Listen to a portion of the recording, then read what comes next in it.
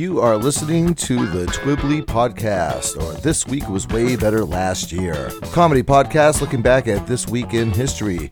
You can find us on Spotify, iTunes, Google Play, Stitcher, iHeartRadio, Podbean, or wherever you like to get your podcasts from. You can find us and or message us over on Facebook and Instagram using TWWWBLY.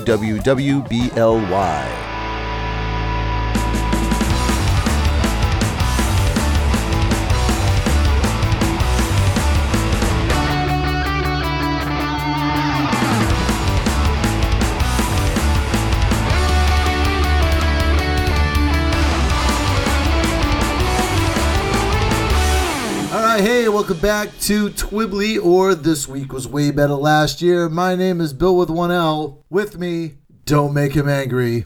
You wouldn't like him when he's angry. It's Mr. Jeff McLarjuge. I do have anger issues, or so I've been told. Go on, tell us all about it. Tell me about your mother. You're making me angry, Bill. And you wouldn't like me when I'm angry. And as you've said, and I think I've said on the show before, we have been friends since the time of the dinosaurs, with nary an argument between us, other than to dispute the track order of certain records. So. Well, there was that one time that you almost died at the gym, and then I was supposed to stay at your house, and they're like, yeah, he's not home right now, he's in the hospital because he's a ding-a-ling. Yeah, he's dead. He couldn't be here because he had to go to the afterlife for a few hours. Yeah. Sorry. That was unintentional, though. Yeah, well, you apologize, and I was like, don't ever do that again. That kind of leads us into what I was going to talk about today. Yeah, I got a message from a listener, and they were talking about how they really enjoyed the segment we did some months ago when we were talking about, the bizarre gym stories. I think I mentioned a guy named David Lee Rodriguez. Yeah. I do. I remember that. They were like, oh my God, do you have any more gym stories? And I was like, yeah, of course. It's like a bottomless well.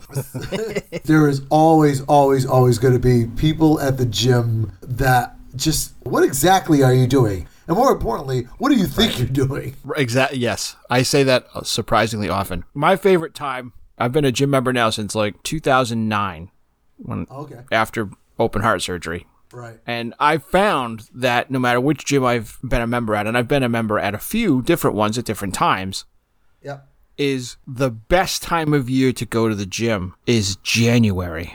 Oh, yeah. That's when everybody's there. Yeah. That's when everybody's there. And you can watch people hurt themselves in ways that they will remember for the rest of their lives. That would leave bruises that will not go away for many, many weeks. Well, it's like terrible sadistic pleasure to be jogging away on the treadmill. Yep. Watching somebody who's just spent $450 on tap-out clothes, completely baffled by the ab machine, and then knock the wind out of themselves when they push it down with their arms and let it go. And 25 pounds punches him in the chest. I used to go to this gym whenever I lived in the apartment building. My ex-girlfriend and I both had memberships over there, so we'd work out together. Mm-hmm. We had this little game where we would just nickname everybody in the gym so that we would know who we were talking about when we were making fun of people. There was this one dude, I don't even remember his nickname. I'm sure it had the word tripod in it. He was this little Portuguese dude, right? He was 5'4". He was an older man. So average-sized Portuguese dude. And he was wearing these reflective satin silver disco shorts. Okay, 5'4". I don't care. This guy had a unit on him. He's just walking by in these disco shorts with this bulge that would make David Bowie raise an eyebrow. And he walks by. Yeah. He with his disco balls bulging out of his pants. And then, my girlfriend turns to me and she goes, oh my God, did you see that? I was like, I don't think anybody hasn't seen that. How could I not? For me, it was, so I used to go for a long time. I went early in the morning, 4:30, 5 o'clock in the morning. Uh-huh. And I would go to the gym and do my hour and then take a shower, get ready for work, and leave the gym in my work clothes and go to work. Sure. At that time in the morning, there's a very specific crowd that was going to the gym that I was going to. And there was the guy in dress shoes who would run on the treadmill in Oxford shoes. Well, everything else was gym clothes. But like he was breaking in leather loafers and he would run in those. So I don't know what the story with him was, but he went every single day. There was the lady who was, I used to call her the trophy wife, because she was just on that point where the plateau of all the work that she had done from surgery and anything else was starting to decline. And she was working out trying to prevent the decline from being any steeper. And there was the lady who would come in with the biggest coffee I had ever seen, a big iced coffee. It was like a half a gallon of iced coffee, clearly with like 150 sugars and creams in it. Yep. And she would walk at less than 2 miles an hour on the treadmill for 10 minutes. I swear to God, 10 minutes, and then she'd leave the gym. And she was younger than I was, so it's not like, you know, somebody who's like rehabbing from hip surgery or something. This is just like she had 10 minutes to kill. She actually walked to the treadmill faster than she walked on the treadmill. That's it was. She did more distance going from the door to the treadmill than she did on the treadmill. All right, well, this is a bottomless well. We can revisit this topic again in a couple of weeks. Before we get the show started, I do have my very popular and always well-received trivia question. Hey, Jeff. Hey. You know who Donald Duck is, right? I do. But did you know that Donald Duck has a middle name? No. Now that I think about it, Donald Duck would be better served wearing a pair of satin reflective silver disco shorts, but that's another story for another show. Yeah, but anyway, Donald Duck has a middle name. What is Donald Duck's middle name? Oh, I don't know. I'll tell you at the end of the show. No, you won't, because you don't know. That's pretty true. All right, but this is the week beginning March the 28th, and I believe it is your turn to start. It is indeed my turn to start. March 28th, 1797, a New Hampshireite, or as we call them now, a Granite Stater, named Nathaniel Briggs, patents a washing machine. But the patent that he wrote and drew and submitted and had approved was destroyed when the patent office burned to the ground not long after. So there's no written or visual record of the patent or what his machine looked like or how it worked. Do you know if he later patented the fire extinguisher? I don't know. I'm sure he patented being really pissed off at the patent office, I bet, though. What do you mean it burned to the ground? Like, the copy machines haven't been invented yet. You had the only copy. I drew that on some birch bark. We're in New Hampshire, for Christ's sakes. Ironic thing is, I'm not sure if it was a clothes washing machine, but I'm going to guess that that's what they mean. And that the technology to make washing machines work has not changed much since the very early 20th century. So I don't know what the hell he would have been making in 1797 that was a machine that washed clothes. Unless it was some big drum that was pushed around by a goat, which, because it was New Hampshire, is entirely possible.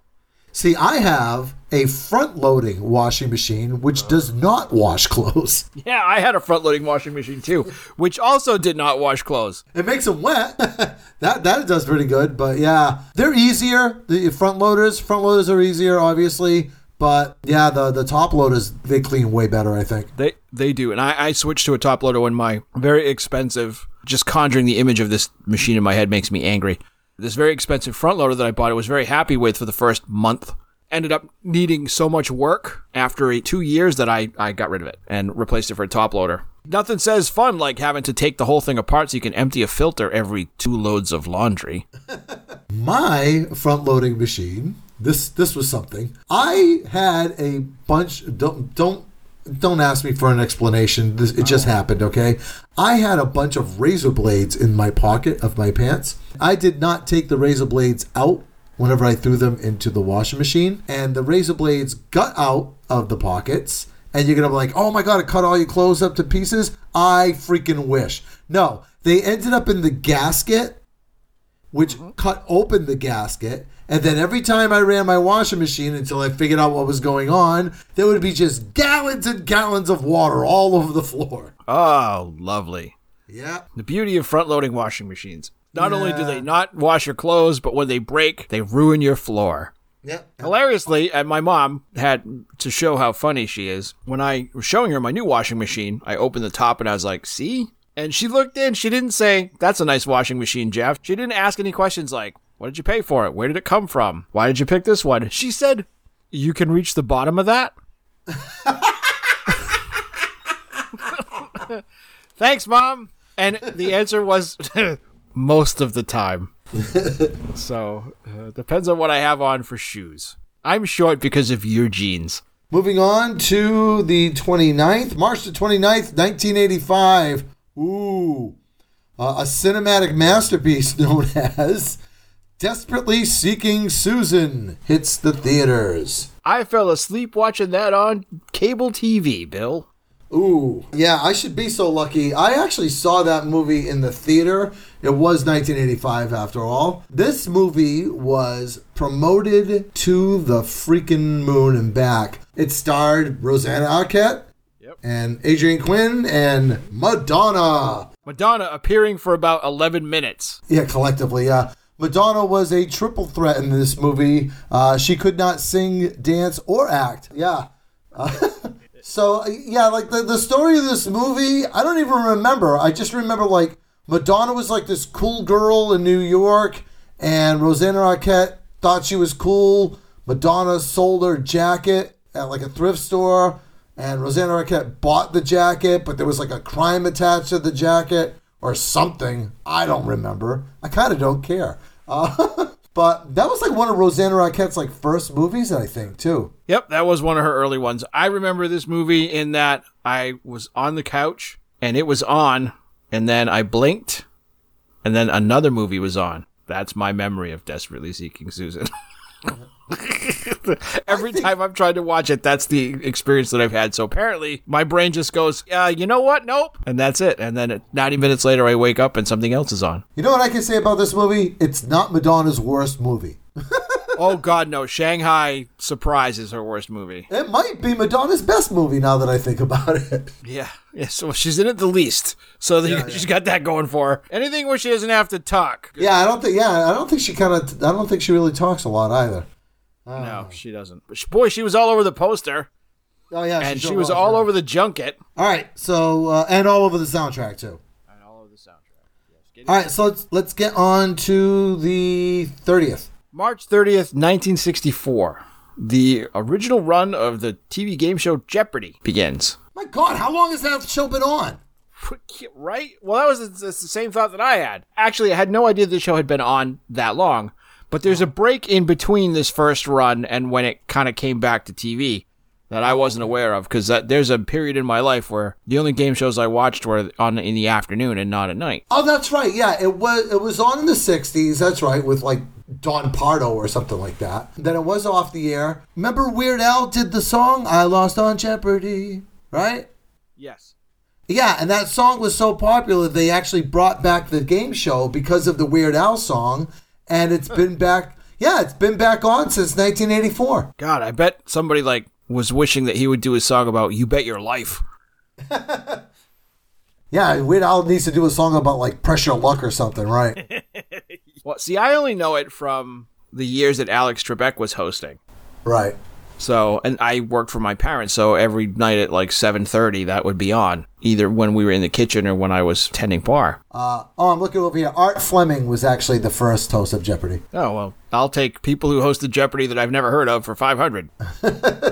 Jeopardy was hosted by Alex Trebek for like what everybody else remembers. I think as of this recording, they're still kind of like on the fence on who's going to be the new permanent host. Yeah, I didn't really follow the whole like battle royale to see who is going to run the board. Right. I stopped watching game shows kind of in general when I stopped watching regular TV some years back, only because it becomes a giant time suck. But I saw that they had the girl from Big Bang Theory. Oh, the girl she played Blossom, right? Yeah, that's the one who played Blossom. She did it part-time, and one of the guys that won like $9 jillion, he also did it for a while, so. Right. And then I'm looking at it now, too. Collectively, it's been on for 39 seasons. That's Jeez cuckoo Louise, bananas, that's a lot. Yeah. That's a lot of seasons. That's a lot of questions. So they should have pressed Will Ferrell into service as Alex Trebek. That would have been... That would have been totally worth watching, especially right? for the celebrity days, right? I might sign up to watch regular TV again if that. All right, moving on to the 31st. Here's a good Jeopardy question. This practice happens twice a year and is completely useless and hated by everybody around the world. Oh. And, the question is, what is U.S. daylight savings time? Yes. Yep. It's our biannual bitching about clocks. March 31st, 1918. It only goes back just over 100 years. March 31st, 1918 was the first national U.S. daylight savings time. Germany and its allies had begun about 2 years earlier. Same thing with the United Kingdom.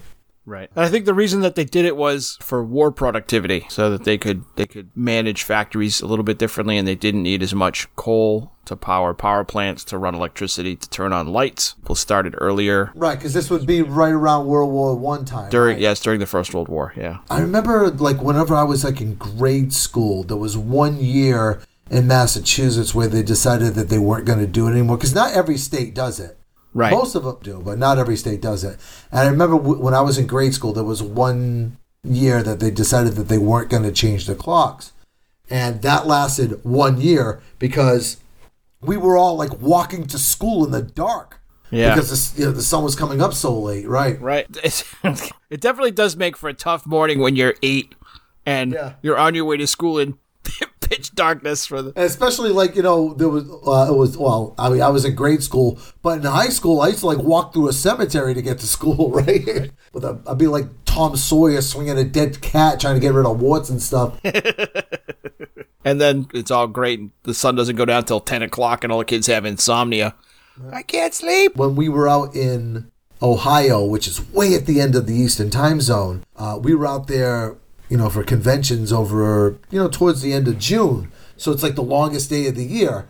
And, the sun is just starting to like nip at the horizon. I'm like, oh, wow, what time is it? Like 9:30. It's like 9:30. Holy cow. So this poses the question, Bill. Yep. Which of the 2 time changes do you feel impacts you the most? Negatively or positively? They both punch me in the stomach. It doesn't matter which way you switch the clock. You would think that giving you the quote-unquote extra hour of sleep would be beneficial to me. Nope, I'm all screwed up. It doesn't matter which way they move it. I'm like that halfway, so I do much better when we lose the hour in the springtime, and my internal clock is synchronized with the post-March clock. Oh, wow. And I don't know why that is, but I'm way more energetic, and I get up earlier, easier, and I fall asleep earlier, faster, and I have more energy throughout the whole day. I definitely prefer daylight savings time over Eastern Standard Time. I like the sun setting, later on in the day. And here's the other thing. During George W. Bush's administration, they changed when we switched the clocks. They pushed it out a little further. You actually spend more time in daylight savings time than you do in standard time, which poses the question, if you're in daylight savings time longer, isn't that the standard? The other question is, doesn't this just prove that all time is relative, right? Especially lunchtime. Doubly so. All right, what do we have for April the 1st? April 1st, 1973. John Lennon and Yoko Ono form a new country with no laws or boundaries called Newtopia. Its national anthem is Silence. Go f*** yourself, John Lennon. Jeez. Come on. Well, what is the gross national product of Newtopia, by the way? Oh, I think he and Yoko Ono used to just huff their own farts. It's an example of like art, the way Kurt Vonnegut used to describe it is like art disappearing up its own asshole.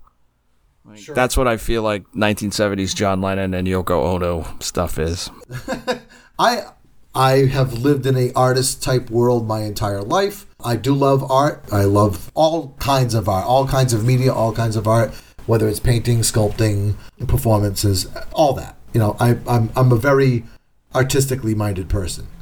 That being said, there are certain things that quote unquote artists do. The famous one from a couple of years ago that somebody, duct taped a banana to a wall and sold it for $10,000. Mm-hmm. Or somebody left their glasses on the floor and people started taking pictures of it and stuff. Right. Yep. I have a theory. Anything that I can recreate in under 10 minutes is not art. It doesn't qualify. Okay. Fair enough. I think if it provokes a reaction, it's art. Good or bad?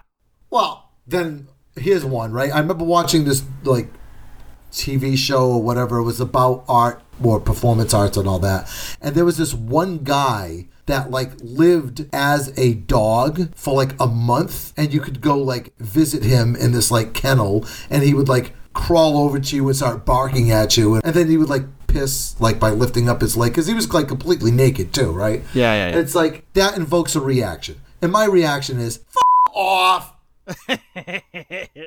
Mine is, home. well, that's a thing I saw. Yeah. Grow up. That's my reaction. Go get a job. So I don't know that Newtopia went anywhere or was anything other than, I'm going to guess it was the two of them laying in bed like, we're going to be in this bed until forever.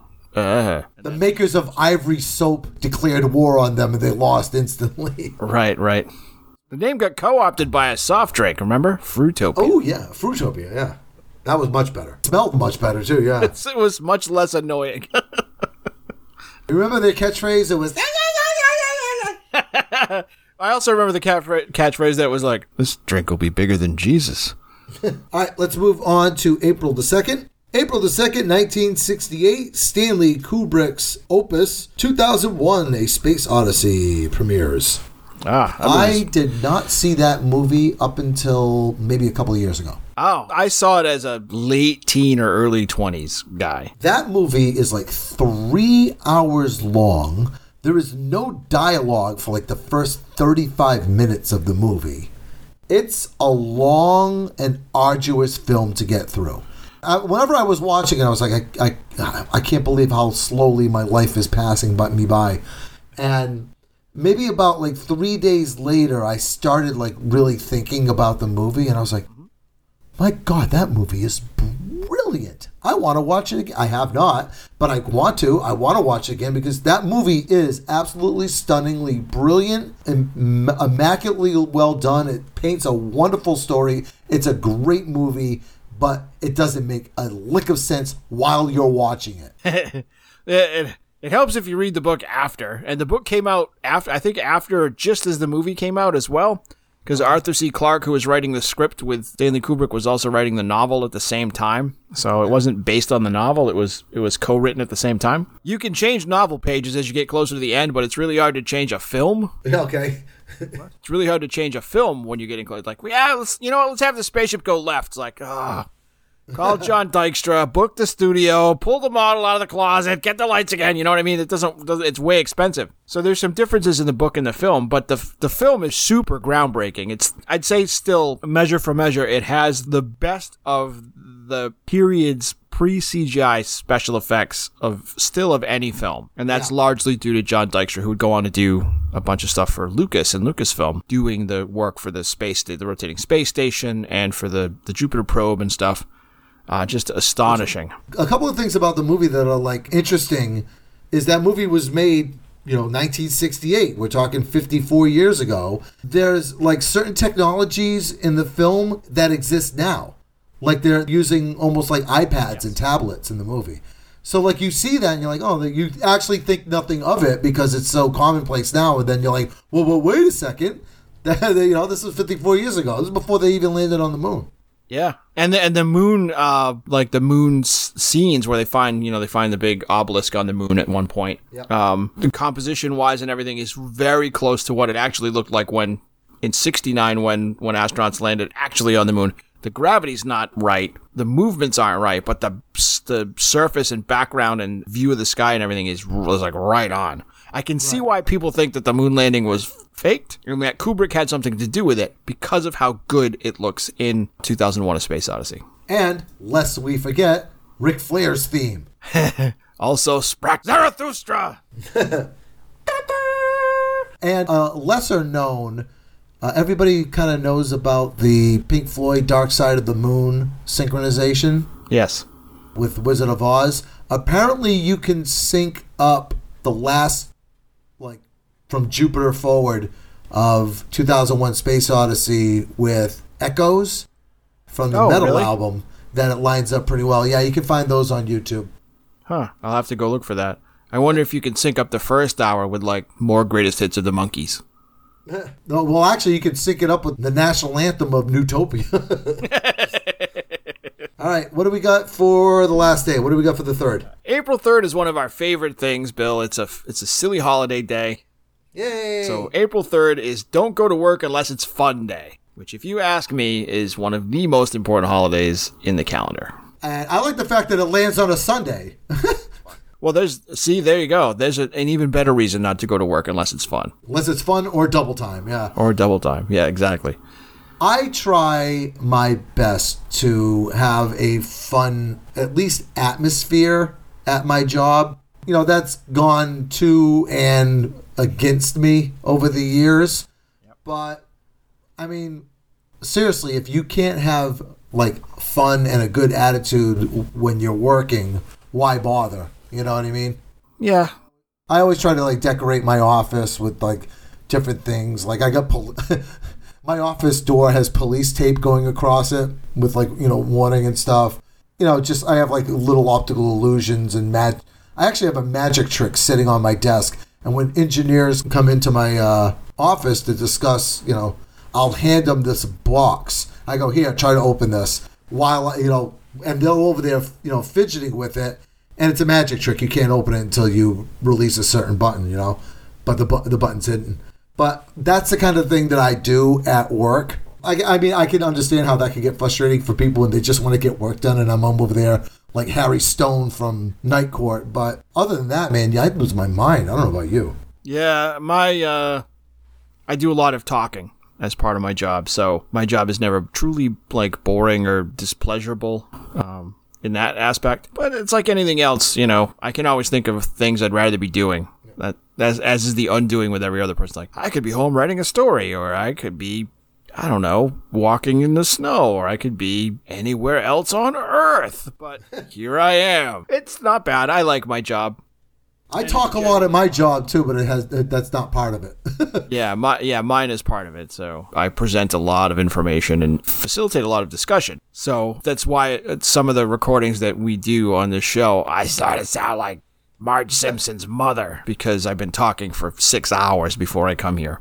Oof. All right. Well, before we end up talking for 6 hours over here, let's move on to the celebrity birthdays. I like it. All right. Celebrity birthdays. March the 28th, 1969. Buddy. It's Vince Vaughn. Yeah. He hasn't done much lately that's been, like, big. I think it's because everybody hates working with him. Oh, well, that definitely, if you're tough to work with, that'll definitely make it harder to make movies, I guess. Yeah. You know how he is in certain, like, he gets very typecast where his characters are always kind of like the same. They're very, very talkative. They're almost like a pain in the ass. Well, apparently he's like that in real life. This guy's not acting.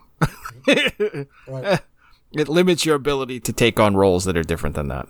I will say this, though. He did two, I guess you could call them horrors. Maybe you could just call it a drama or whatever. He was Norman Bates in the remake of Psycho. And I know a lot of people have a lot of hatred for that movie.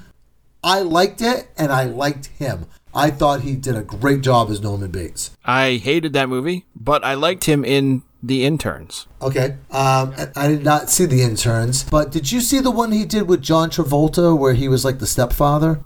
Nope. Okay. He was really good in that, too. As a matter of fact, he was the only good thing about that movie. That movie was wholly forgettable, but he was really good in it.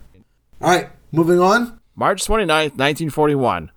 Terence Hill, a name you may not recognize. And I don't. He's an actor who was in a ton of spaghetti westerns at the end of the spaghetti western period and crossed over and made a bunch of terrible movies in the United States. He's probably best known. I don't know if you have ever seen the Trinity movies. Trinity is Still My Name. They Call Me Trinity, and there's one other one. He made a film that was really popular on cable TV back in the 80s called Super Fuzz. Ooh!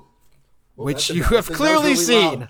I can see my neighbors like looking out their windows right now. Yes. What was that noise? Yes, I've seen Super Fuzz a bunch of times. He's a terrible actor.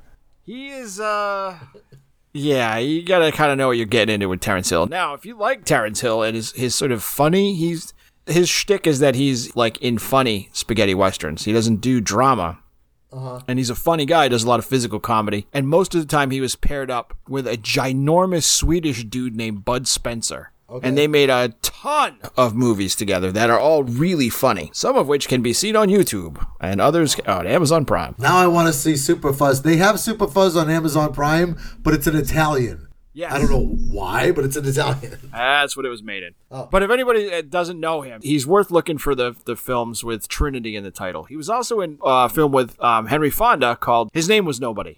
It's an okay Sergio Leone late period spaghetti western. Henry Fonda's good in it, though. All right. Speaking of nobodies, currently residing in the Where Are They Now file, your friend and mine, born March the 30th, 1962, MC Hammer. He's not legit enough to not quit. Yep, MC Hammer came on the scene and then was gone so fast it messed up my hair. I listened to his first record, courtesy of my brother Aaron, 400 trillion times. Really? Yeah. Never been my genre. His impact at the time is undeniable. But, outside of You Can't Touch This, what else? You know what I mean? He was... Too legit to quit? Yeah, Too Legit to Quit exists. But other than that, it was like, what else? I mean, can you... there was that other song, Pray, which was ridiculous. That's off his second record. I don't know, man, but that guy made enough money with that You Can't Touch This song, made enough money, just enough money to not keep track of it, enough to go completely bankrupt. Yeah, he was pretty much the gross domestic product of the equivalent of a small town. Yeah. At one point, yeah. Of an entourage of people that hung around with him, and they just bled him dry. He ended up, remember he was on the celebrity, not Celebrity Big Brother, but one of the, the Celebrity Real World shows with the guy from Webster. Oh, Emmanuel Lewis? And Vince Neil. He was on that season of that show. Do you remember that? I didn't watch a lot of TV in that decade, so. That was the last of those shows that I watched, I think, all the way through. Was that one with him and Vince Neil, and he's at that point he'd become like a preacher, a reverend, and that's ringing some bells, but I don't think I ever really watched it. Last time I saw him, he was in a Cheetos commercial, which was actually kind of funny. All right, what do we have for the 31st? Well, a guy who's never been in a Cheetos commercial. March 31st, 1955, Angus Young, the schoolboy-dressed guitar-playing maestro from AC/DC, probably currently playing Thunderstruck someplace.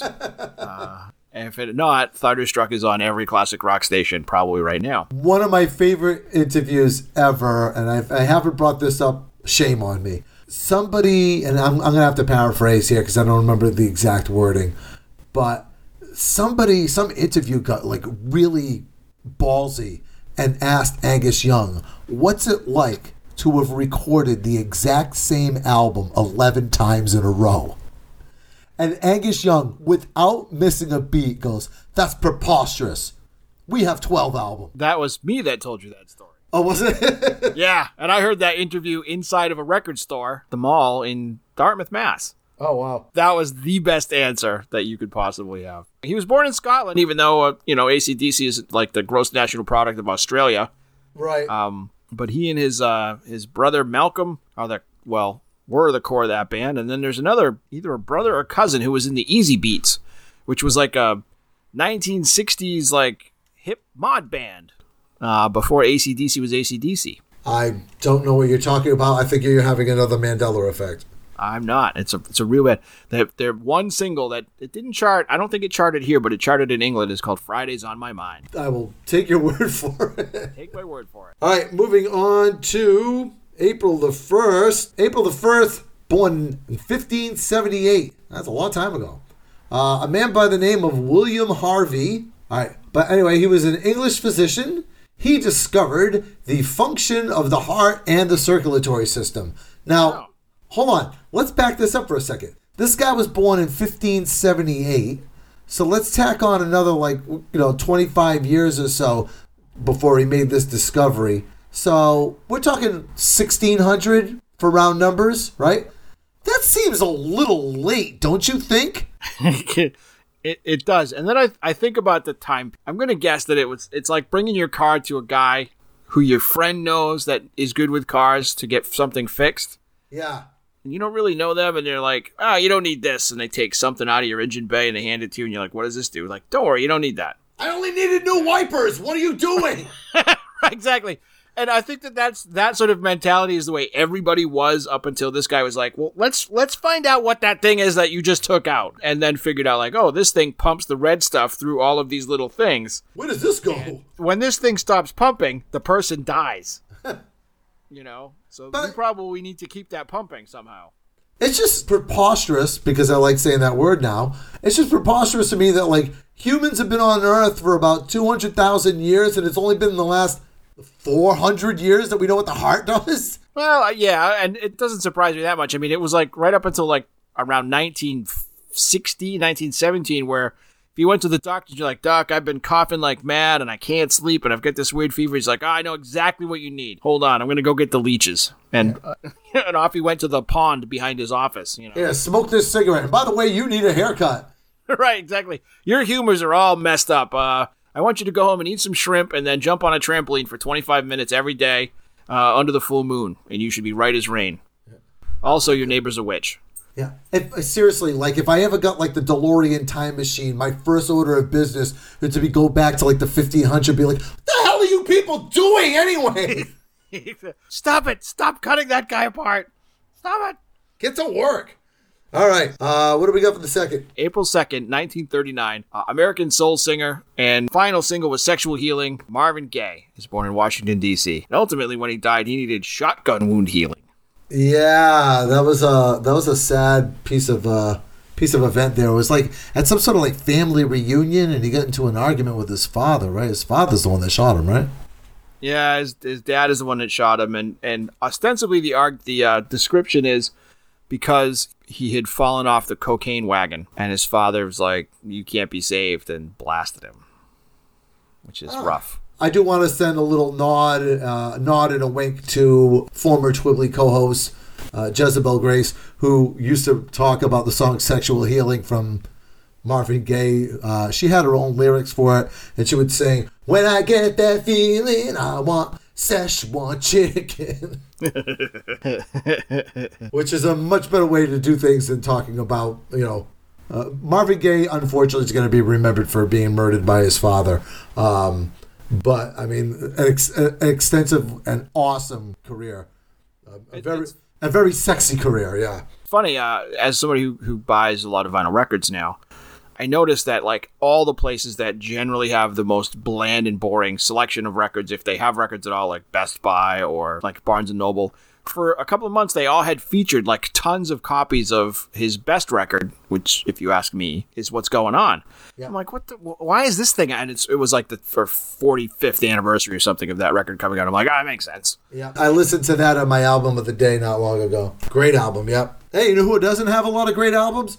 Our next birthday boy, April the 3rd, 1942, Mr. Las Vegas himself, Wayne Newton. Julian Grendel. Yes, Julian Grendel from the Ford Fairlane movie. Wayne Newton had over 25,000 concert performances during his tenure in Las Vegas. That's a lot. That's a real lot. It makes me think of, like, remember the whole, like, debacle with Adele trying to get a residency off the ground and failing miserably at it? Yes. Like, I wonder if somebody came along and said, Wayne Newton's dog died. He was here. His parents died of old age. He was here. Broke up with and or started a new relationship with approximately 4,528 cocktail waitresses. And he was here. He did 10,000 shows. 25,000. 25,000 shows. Right. Now, and you can't get your residency off the ground. Here's the thing. Okay? If you work 8 hours a day, 5 days a week for the entire year, that comes out to a little over 2,000 hours.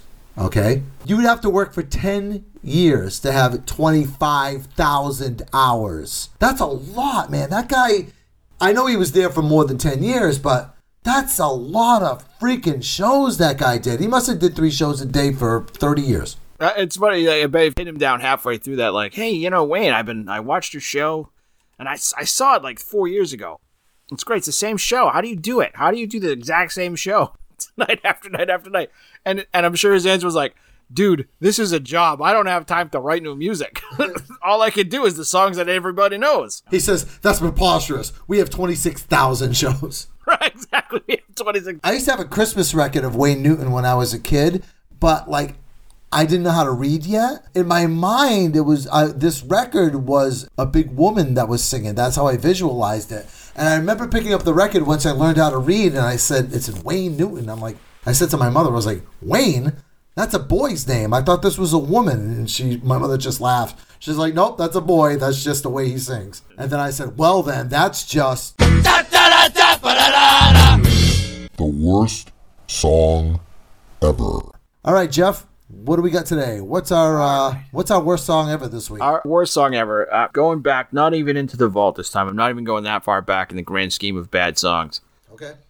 It's a known fact on this show and in other parts of the universe that I am no real fan of 1990s rock and roll. All what would become known as alternative. I was just talking about that today at work. I was saying to the dude that I work with about, musically, I'm a rock guy, but when it comes to the 90s, I prefer the dance music and hip hop of the 90s over the rock.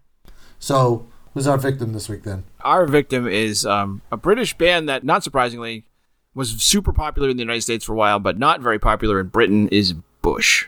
Oh, Jesus. Their second single off their first album, 16 Stone, called Glycerine, which is not a good song, Bill. No, it's drudgy. Well, hold on. Let's play it, and then we'll pick it apart like it's a 5th grade frog in science class.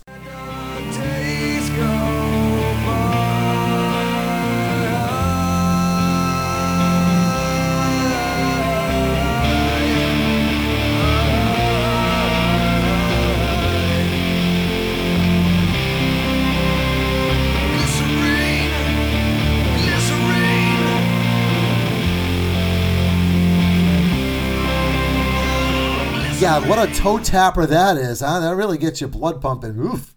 Yeah, it does all the things that I'm making air quotes as I say grunge song, but it hits all the same notes as every band that was out at the time that was really popular. So like Alice in Chains, Pearl Jam, Nirvana, Stone Temple Pilots, etc. In that it's dirgy, it almost feels like it's detuned. There's no guitar solo, there's no like flair, and it's delivered in that like it's the most important song in the history of songs, but the lyrics are all it's just a rhyme scheme.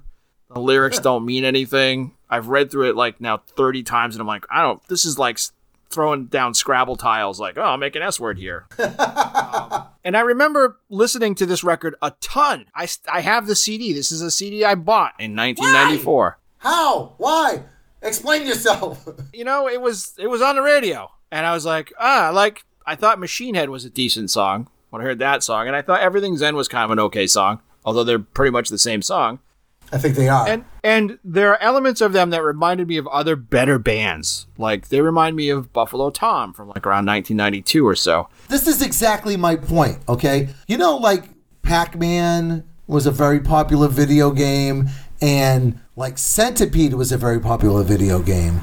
And there was like all sorts of like rip-off games that you could buy for like the Commodore 64 or whatever gaming system that you had. I especially liked Pac-Mentor. Yeah. But you could buy like Bug Blast. Yes. Which was like this very obvious Centipede rip-off. Right. But you could get it for cheap, You would pay like $20 for Centipede, but you could get Bug Blast, which was essentially the same game, for like $8, $9 or something like that. So Bush is definitely the dollar store of Stone Temple Pilots. Right. So Bush, being this like Bug Blast of Nirvana, it would be something if you could get Bush for $8, $9, but their CDs are the same price as like Nirvana. Just buy Nirvana and shut up. Yeah, there's a good description in one of the articles that I read about the history of the band, and is that they were described as, yep, that's a grunge record.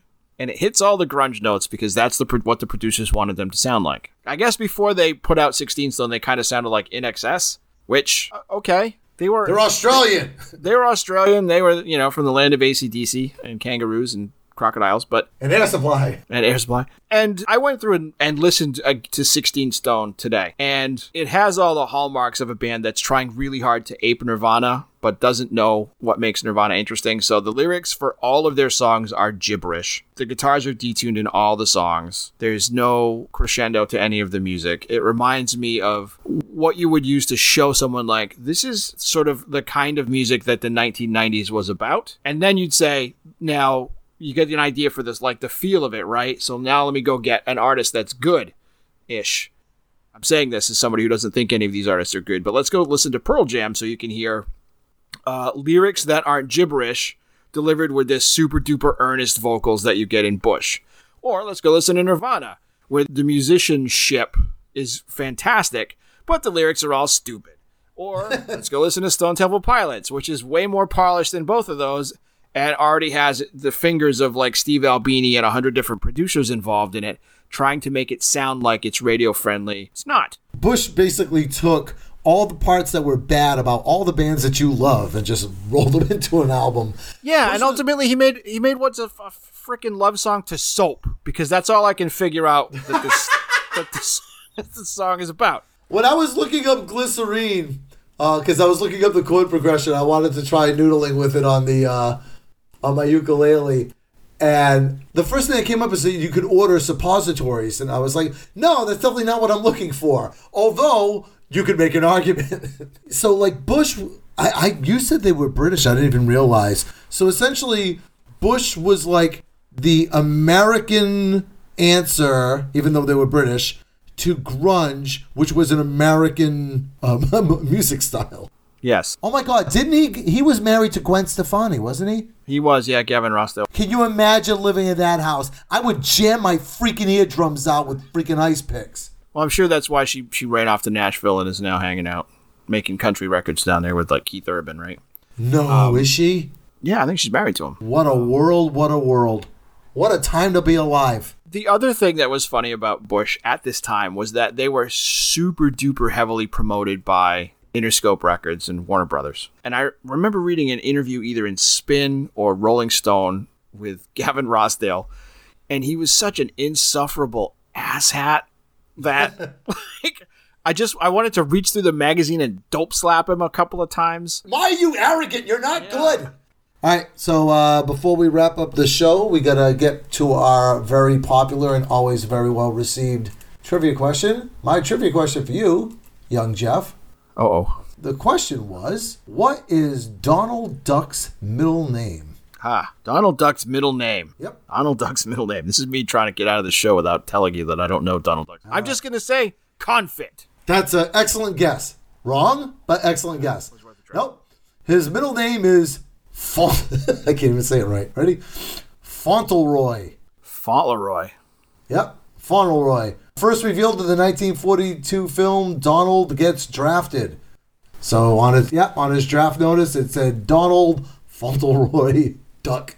I'm sure there were no offensive Asian stereotypes in that film. Oh, absolutely not. Not from the even-tempered Walt Disney. Certainly not. Certainly not. How could he be making fun of ethnic stereotypes when he was too busy turning in communists? All right. But that is going to wrap up the show for this week. We will see you back here in 7 days. Say goodnight, Jeff. Good night, Jeff. Bye, Bye, everybody. guys. Hey, thanks for listening to Twibbly, or This Week Was Way Better Last Year. Special thanks to James Coster for our theme music. You can find us and message us on Instagram and Facebook using TWWWBLY. Make sure you spread the word and tell all your friends about the Twibbly podcast. Dan Quayle never listened to Twibbly, and look what happened to him.